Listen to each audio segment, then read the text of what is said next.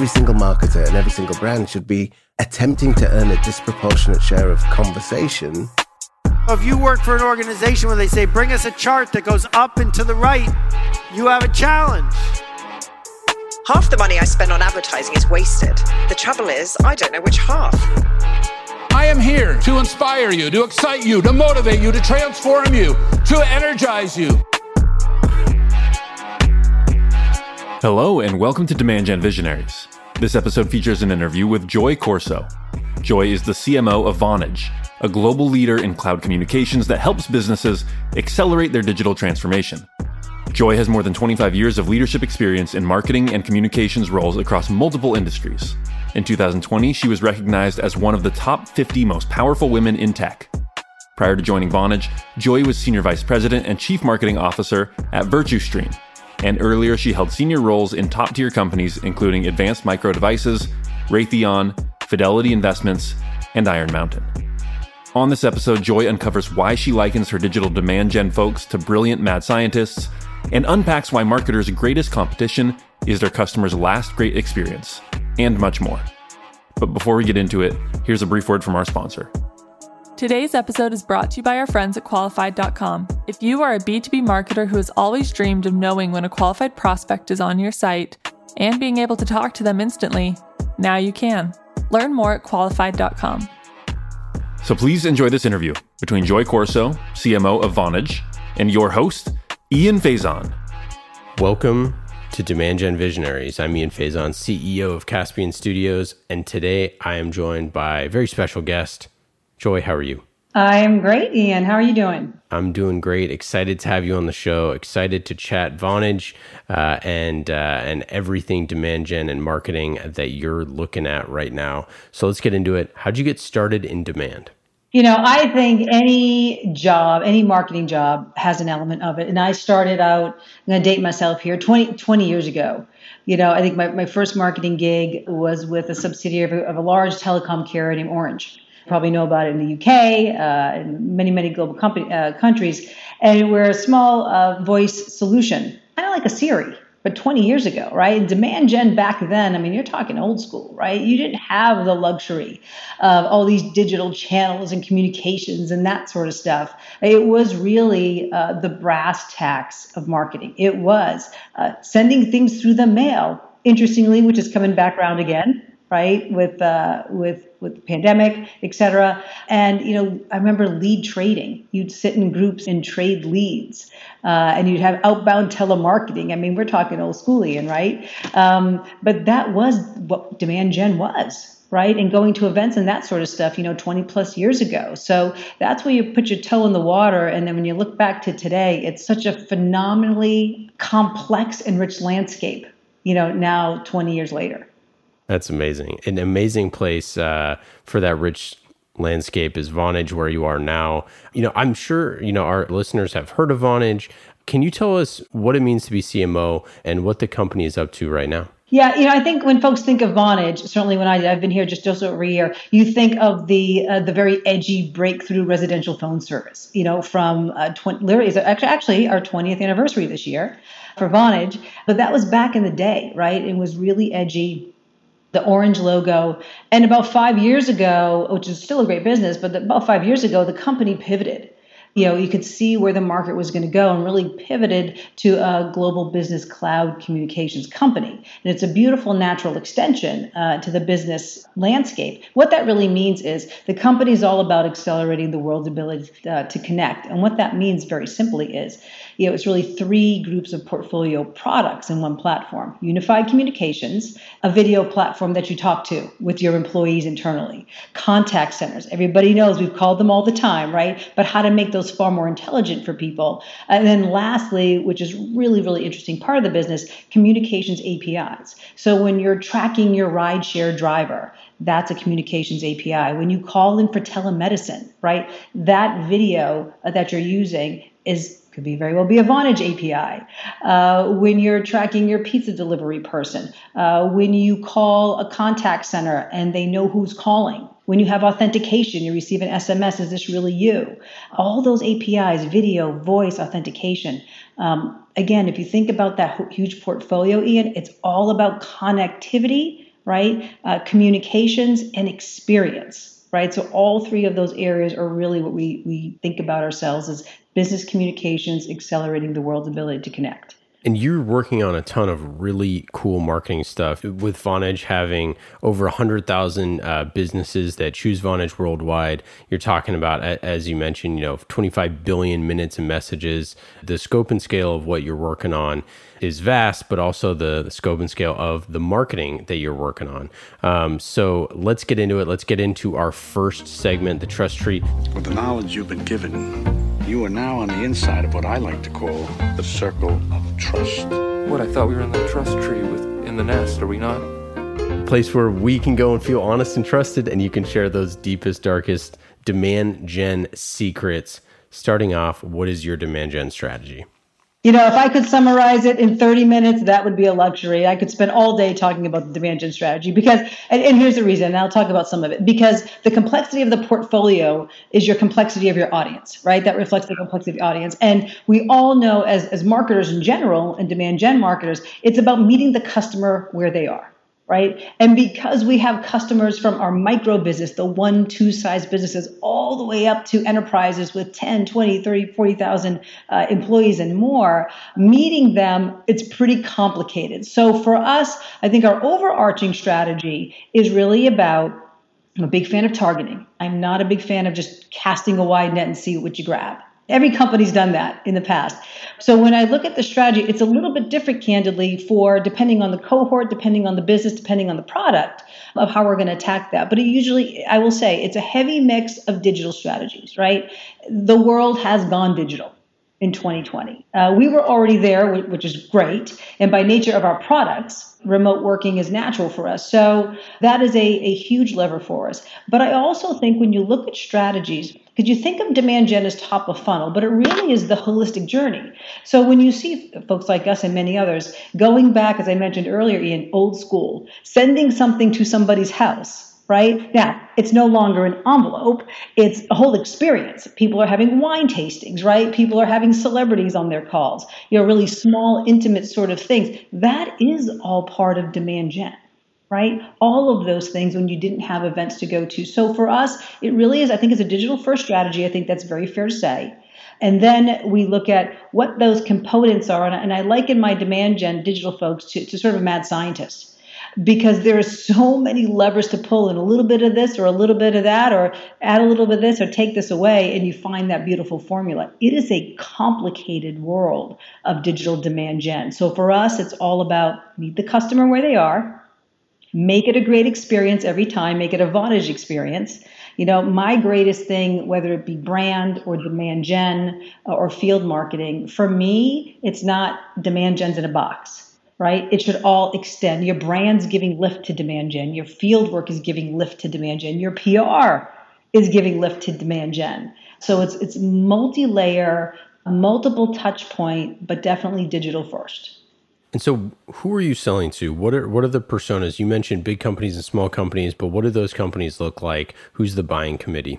Yeah, certainly for the enterprise, you're looking at anybody from a CIO, a VP of developers. Developers is a very, very big community for us, particularly on the APIs. They take those APIs and then build on them, right? So those are the geniuses behind building the product. Mm-hmm. So definitely the IT buyer. And when you go to our smaller cohorts, whether it be for a unified communication solution or a contact center, it could easily be an office manager.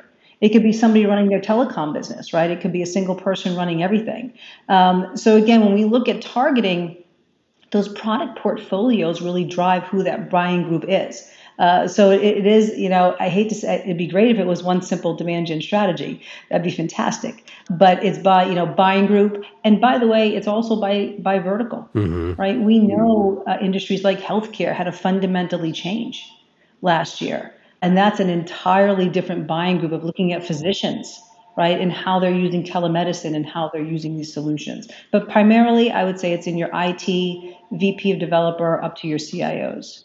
And how do you organize your team? What's your org structure look like for your marketing team? Is it pretty standard with, a standard marketing org, or do you do stuff different? I think we just shifted our model. I sort of say what I lead from the front, right? So I definitely have, even though we have separate portfolio groups, And you can do it by, if you have a general manager, right, you could have small sort of tiger teams in between. Ours are really around centers of excellence. Right, so there's a communications group that covers the waterfront. Your demand gen team, and covers it all. While you may have product marketing, right? But we still have marketing experts, product marketing experts for each product. But I've put them into centers of excellence because I really do believe our particular portfolio, and when you look at our strategy, is all of those communication solutions are stringed together. It's where the market's moving. So I sort of got us out of a very specific, you only do field marketing for this or only DG for this, to try to look at it in a more holistic way. Because I do believe that drives scale. I do believe that drives efficiency. And we're about the size of a company, 2,500, 2,800 people, where you're at that tipping point where you could break it up by very specific product. But today, I think those centers of excellence for communications, product, content marketing, creative, web, having them in each very specific group as a center of excellence helps drive scale for us. Yeah, that's so interesting. Do you think that having the center of excellence, is that like how marketing is going to be done in the future? Or is that something like, that you feel comfortable with at Vonage because of the way that you all go to market? Or do you think that that's something that broader, like other CMOs should look at? Yeah, it's interesting. And I really do think it's size of organization for sure. Many times you'll see your corporate marketing, your corporate comms, your corporate web at the top that scales, right? And then you pull your product marketing down into the particular product lines. Very common. I think that's a super smart strategy for very large organizations because you've got to be close to the business, right? Your product folks got to be close. But you still have your corporate functions. For a company of our size, maybe up to 5,000, 6,000, 8,000 folks, for me, I love to see centers of excellence because you don't have the luxury of thousands of staff members, right? You don't have that luxury to be a specialist. So you do have to have folks being able to straddle the fence, whether it be on products or skill sets. And by the way, I think it makes it more interesting for team members. Some people love just being specialized, but for us, you have the ability to span across products and groups. Yeah, that makes sense. Very cool. Okay, let's get to our next segment, one of our favorite segments here, the playbook. This is what's great about sports. This is what the greatest thing about sports is. You play to win the game. Hello? You play to win the game. This is where you open up that playbook and talk about the tactics that help you win. What are 3 channels or tactics that are your most uncuttable budget items? My team will cringe if I say anything's cuttable, so I'm going to say just what's uncuttable. For us, I really do think paid search is incredibly important. The world is searching, constantly searching, right? So I think paid search is enormously important, particularly for our API business. I also think paid social is up there. We did a great study last year, we're doing another one this year, of how customers prefer to reach you, how customers prefer to interact with you. And interestingly, Ian, people still love phone. Video was definitely a fast follower, but social media was absolutely on the rise, particularly in 2020 after COVID. They wanted to interact in social channels as opposed to your tradition. Obviously, you couldn't walk in the door anymore, right? So for us, paid social, I think, is always a lever that we're going to continue with. And then I also think display for us. That doesn't mean I'd cut everything else. It just means for us today, I think those are the big channels that we're going to want to, I would consider uncuttable. That's interesting that you would say kind of those 3 digital channels, because those all are potentially lower funnel type activities, right? I mean, if you're clicking on a display ad or a social ad, and then obviously for any type of SEO or SEM, you're talking about lower funnel stuff. So I'm curious, like, are you, with those type of campaigns, are you running, lots of very specific ads for very specific problems within kind of like your skill sets there? Like, how are you thinking about advertising those type of solutions? Yeah, and I'll talk broadly because, again, each product portfolio is slightly different. Of course. But when you look at our API business, for example, the answer is yes, and it's a 3-way yes. Because it's a complicated product, you have developers that are looking for a video API to solve a particular use case, right? So yes, but we generally will talk more about it in terms of use case, right? That's really important to folks of how you can take that and create something. And secondly, it's 2 ways, and then by vertical, right? These vertical markets have such a specific need, particularly now. If you think of financial services, you think of healthcare, they had to fundamentally change their business model. Yeah. Right? Last year to survive. Right? If you think of restaurants or a takeout, right? A whole new world. Everybody, you can now pull up and get a text message that you're here, right? That you never had that before. So, for us, again, because of the industry that we're in, these are, I think, highly sought after products, which I believe, by the way, I know there's a lot of return to work and things opening up, which is fantastic, but I do not believe in my core that those kinds of interactions that these different businesses have built, telemedicine is not going to go away.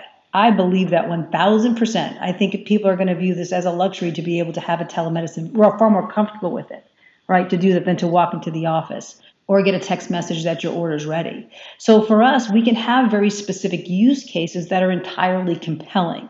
So that's why I think it's such an important piece for us. And then the search, the paid search part of it is, look, that's just table stakes, right? It's just, I think, table stakes for anybody, and it gets more complicated every year, Ian. Like when it first started, to then where you rank and you do conquesting and all of that. I mean, there's an art and science to that too.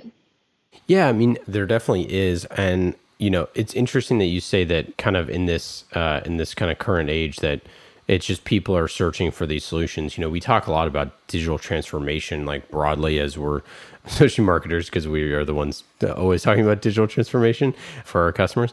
But this idea that there's this moment in time where someone is out there, someone in, education or healthcare that is searching for United Communications or searching for contact center or searching for a communication API, something like that, where they're looking for these things. And then I'd imagine, they stumble across some of your stuff and they're being retargeted and they're being reminded of the amazing stuff that Vonage has to offer. Are there any in-person stuff has obviously decreased a ton. Are there any type of like non-digital activities that you think about and invest in, or are you just primarily going with digital channels? No, I mean, again, I think everybody had to go digital, but, I'm knocking on wood here. We have a couple of live events coming up in the fall. Day to day, nobody knows if it's going to actually happen, right? They're third-party events. But those, particularly in the contact center world, those were really, really meaningful events in that space. It's a more complicated sell. People wanted to sit and touch and talk and try. And you could definitely see impacts in that space when you had to go fully digital. There is something to that tangible experience. So events definitely, if they are online, 1,000%, we will pivot and get back in person. It's certainly, these events are not going to be attended, certainly. I think maybe you'll find half attendance. But I think that is going to be, and I think a couple of events that just happened, when you see the feedback from folks, they said, you know what, there were a lot fewer attendees coming, but the conversations were more meaningful because it was the folks that really, really wanted to be there to find a solution. So we have our first two in September, we'll see. So I am all in on live events. 1,000%. And also, I do think it's interesting, the notion of a home mailing, right? That was a taboo sort of thing, unless you were B2C. We're B2B. You definitely see that picking up as well, because you got to reach the buyer where they are, and they just happen to be at home right now. Do you feel like your marketing efforts towards developers has to be like a totally different type of strategy and approach? Because I know from a lot of the folks that I've worked with, marketing to developers is a tricky task. Yeah, you have to. When you say developers, you can't use the word marketing, right, in the same sentence. Yeah, because exactly, I think that's fair, because it's about awareness. It's about engagement. It's about understanding their pain points. It's helping them build. It's helping them solve, and helping them do that quickly. And we have an entire separate developer relations team that sits over in our product team. That's so incredibly important. But here's what I appreciate about that group. They're very smart. They appreciate a lot of humor and a lot of wit. One of our most successful campaigns that we ran was actually sort of a Reddit takeover, which is where a lot of developers live. And they really appreciate interesting humor. You can present yourself that way. It doesn't have to be, fully buttoned up. They have lots of questions, and they're certainly not shy, which is also great in terms of feedback. And actually that takeover that we did, I think was so successful, Reddit ended up doing, I think it was last year, a case study on us about, how that worked. But it was, so, So I try to think about it less of marketing, you're spot on, Ian, but more about engaging. They want you to know that you understand them, appreciate them, and are there to help them solve a problem. Yeah, that's really fascinating. I love Reddit, by the way. Like Reddit, I'm not on Reddit a ton, but I love Reddit marketing. Reddit and Quora, I think, are two really under-invested in channels. I think that they're really cool. I mean, people are going there to talk about certain things, and you can advertise there. And they're still pretty early days.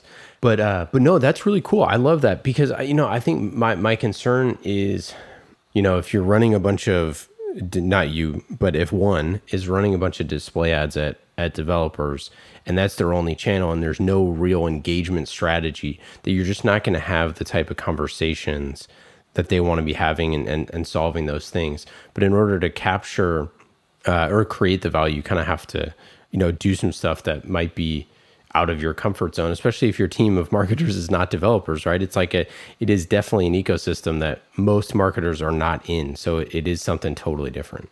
Yeah, and it's the partnership, right? Because for us, we consider it a super close partnership with our developer relations group, right? And they have their different hackathons and things like that. But they'll leverage the knowledge, the experience from the marketing team who knows demand gen, who knows how to connect, who knows how to take people through a journey, right? Because if they're engaging with a great developer community, we obviously want to keep them engaged, right? So I think it's a beautiful partnership with that group that we've really, I think, formed pretty strongly this year. So look forward to that. But it's an essential community for us. I'm not going to say target market because it's a community, right? You got to view it as a community rather than a target market.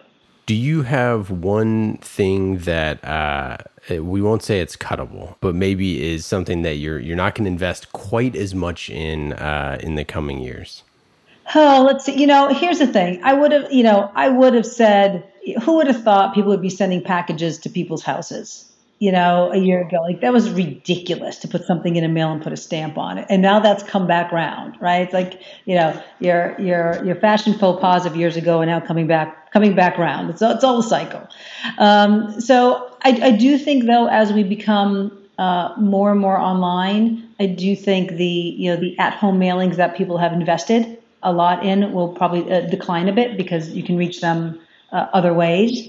But on the other side of the coin, the other place that I'll continue to invest, and I think many have, and some people were hit to cut it, when you think about brand, because I know many people view it as here's your brand investment over here, as I said earlier, right? Here's your DG investment, right? They are two separate investments.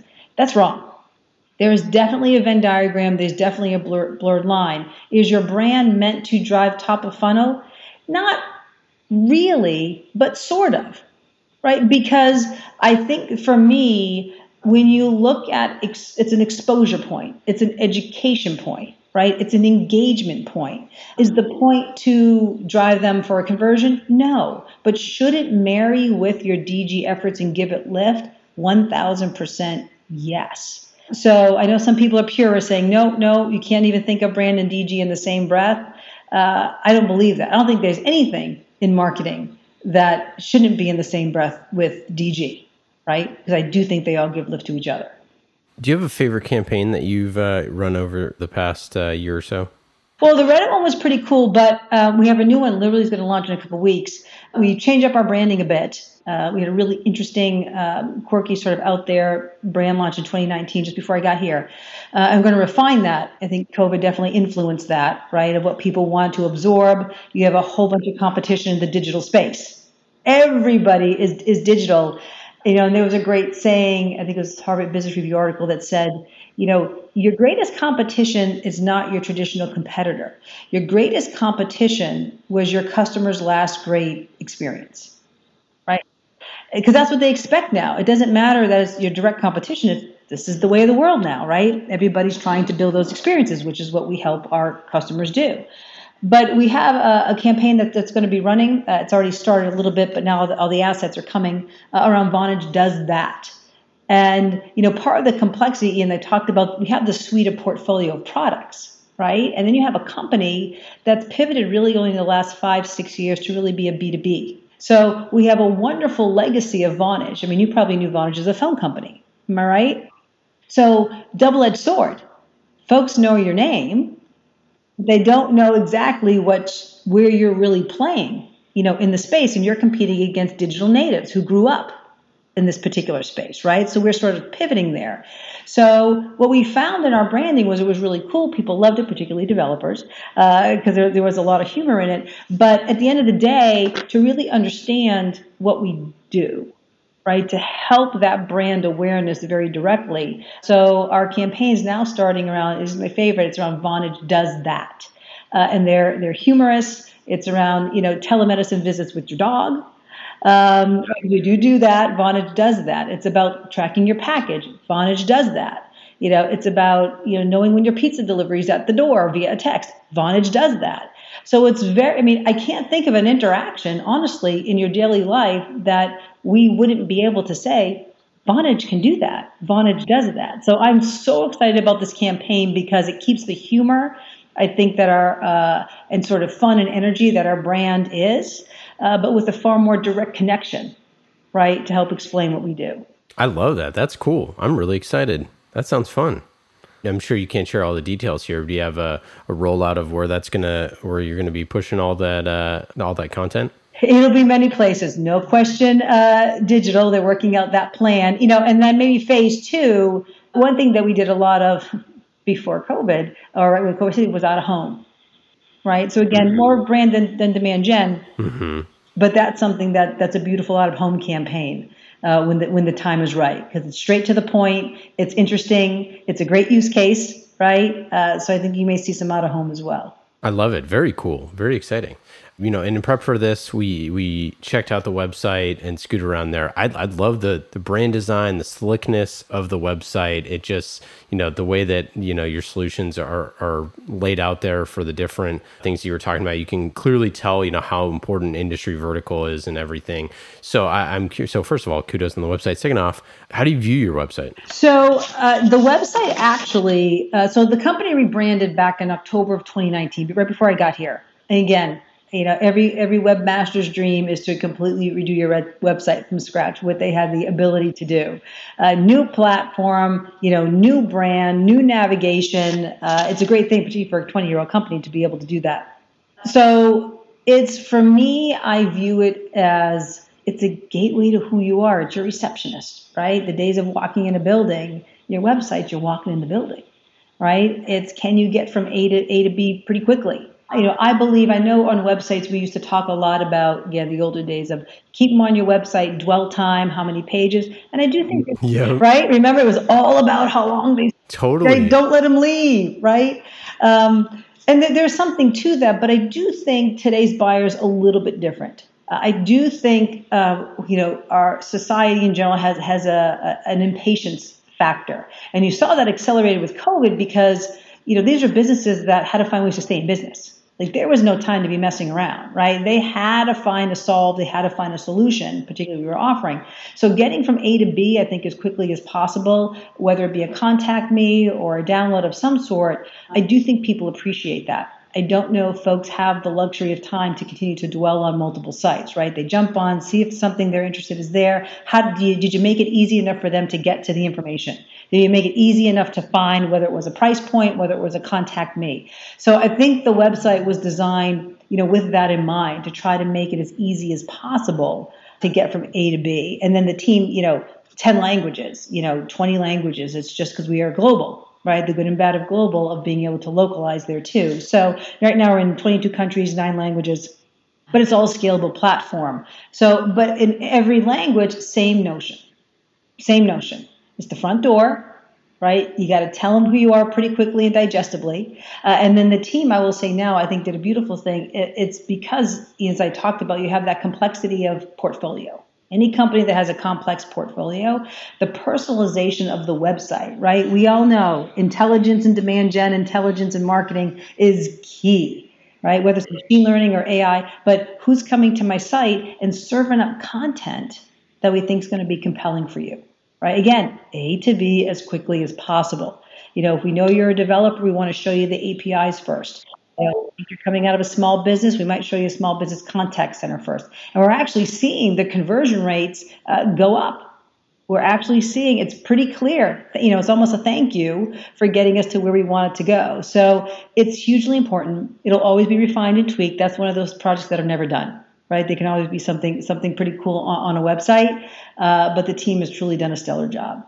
Do you have a favorite, either not part of the website or or something that is your most converted part or most checked out piece of content or something like that?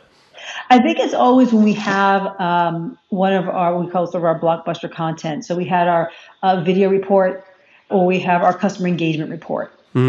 Always super important because everybody's trying to figure out, everybody has a customer.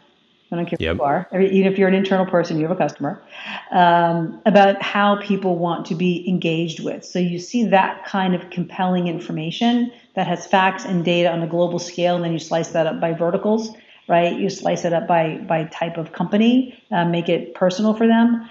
That really, I think, is what folks are interested in. They are about education and engagement. So we really would try to serve up that blockbuster content that we think is going to be pretty compelling for folks to help them make good decisions.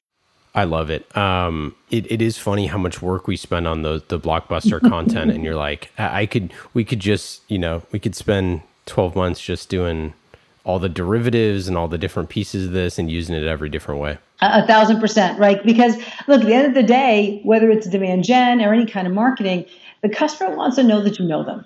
Yeah. The customer wants to know that you understand their pain point. The small business wants to know that they're not going to, just be pushed to the side, that you're going to take care of them. The enterprise customer wants to know that you have all the every part of a product, every feature set, every complicated permutation they want to do with the product, right? So that's what it's about. So I truly do not mind slicing and dicing content in any way, because at the end of the day, we're trying to make it as compelling as possible, as quickly as possible, for folks that are trying to find a solution.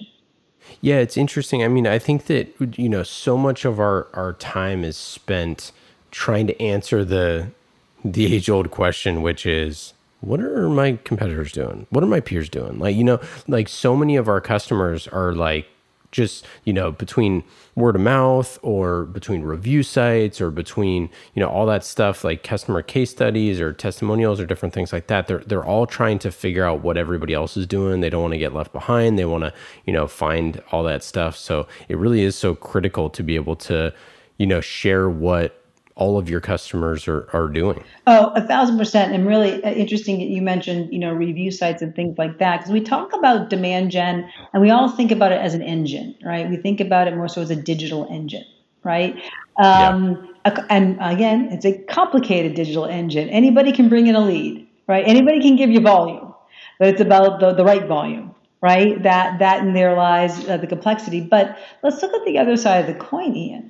That's the good stuff. But then you got to look at the other side of the coin of what can damage your demand gen efforts, right? And what is it nowadays? It's credibility, right? Mm-hmm. Whether you're sitting on a magic quadrant or not, whether you're in a report or not, or whether you have bad reviews or not, or do you have enough customers from a testimonial? So, you got to have the balance of, it's like an offense and defense, right? You need the offense to get into the market, but you got to make sure all those other pieces are shored up.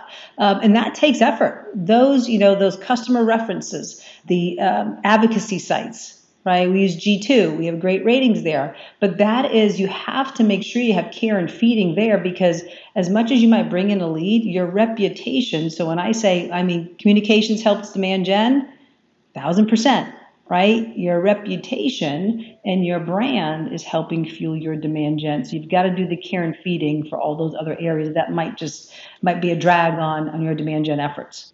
Yeah, I couldn't agree more. We just had Amanda Melko, the CMO of G2, on the show, and she a fantastic episode for our listeners who haven't checked that episode out. But it was just, G2 is such a phenomenal resource, and it's something that it's just like anything, right? It's like being a restaurateur when Yelp came around, and you're like, you can either be scared of it or you can lean into it.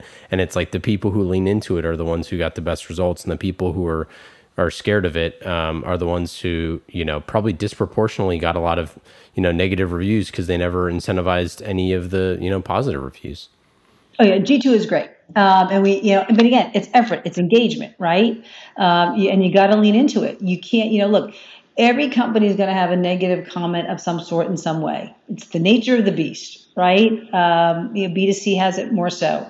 But for us, we lean into it because, hey, we're proud of our company. We're confident in our company. We're confident in our products. So we're okay to take the feedback. We're okay to take, if there's criticism or feedback that we may not like to hear. We're okay with that, right? Because we're going to address it. And the site like G2, I think it's balanced. I think it's fair, right? And that's what you want. So it's been great for us, but it takes time. It takes care, and we're happy to do it. Okay, let's get to our final segment here. Quick hits. These are quick questions and quick answers, just like conversational marketing with Qualified. Qualified prospects are on your website right now, and you can talk to them quickly with qualified.com. Quick and easy, just like these questions. Go to qualified.com to learn more. Quick hits. Joy, are you ready? I'm ready, Ian. Number one, if you weren't in marketing, what do you think you'd be doing? Something in investigations. Ooh. Crime shows, back channel, love finding stuff out. I maybe that's why I'm incredibly data driven. I'm obsessed with numbers, but I'm obsessed with finding out stuff. So it would be something in investigations. Ever the curious investigator. I love it. If you were to come back on this show and we can bring one person from history to hang out with, who would it be?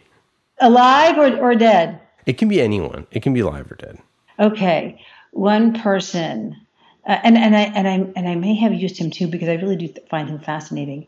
I would bring Malcolm Gladwell on with me because here's a guy that he finds such interesting angles. Maybe it's the mystery, maybe it's that looking for answers, right? But he's uncovering so much stuff. So I think his thinking is absolutely astonishing. So it would be him. Do you have a favorite book or TV show or podcast that you've been checking out? Let's see. Well, okay. I will say, the guilty pleasure is in Netflix series. And if I can find a new one any day, I am guilty. I will go binge them because I do get hooked on it and I have to know what's next. So if you have any great Netflix series, I'm all ears because I need a new one. Geez. New Netflix series. What did I watch? Did you watch Lupin? Lupin was pretty fun. I did. That was fantastic. I love that. It's like a mystery, right? Brilliant thinker. I appreciated that. And I'm a new dad, so like having this story about this guy and his son and everything, I'm like, I was so hooked. Yeah, that's all I got. That was the last one I checked out. Good one. I'm usually good for at least one recommendation, but you already saw it. If we brought you back here 1 year from now, what do you think is the biggest thing that's changed in marketing? The cookieless world, getting ready. Yeah. It's huge. It's huge. And preparing for that, first party data, how do you get it? Is it multi-touch attribution? I think everybody, again, this is one of those things, what's everybody else doing? Nobody's cracked the code, right? And we have to see how it plays out. I do think that's going to be pretty significant and impactful. And I do hope when I come back here in a year, I'm going to be able to say, Ian, the last 5 events we went to on site to see people's faces and feel safe and healthy were extraordinarily successful. I hope that changes when I get back here in a year. Me too. I hope that we meet in person in the next year and we can have that conversation in real time, because that would be or in real life in the real world. I would love that. I would love that. What would be your best advice for a CMO trying to figure out their demand gen strategy? First time CMO. I'm going to say 3 simple words: customer, customer, customer. Look through their lens, right? It's very easy to, I think, and I still do it too, it's really not perfect. It's very easy to get caught up in what we think is brilliant, right? Or what the team rallies around and get excited about. But I think you always got to step back and say, what does your customer really want? What do they need, and where the heck are they? I think it's so easy when you're in your job and just to get overwhelmed with all the stuff you got to get done. But that simple frame, I think, can really help clarify a strategy. And the other second piece I'm going to say is demand gen is one piece. Demand gen is one piece of demand gen, if that makes sense, right? There's an entire ecosystem that's going to rise the tide for you, right? Or drag it down. So make sure you are good friends, right, with the rest of the marketing team, your product team, your sales team, your DevRel team, right? It is a unified effort, 1,000%. I love it. Joy, it's been awesome having you on the show. Love chatting with you as always. For our listeners, you can go to Vonage.com to learn more. You can pass that info on to your developer, which is always good.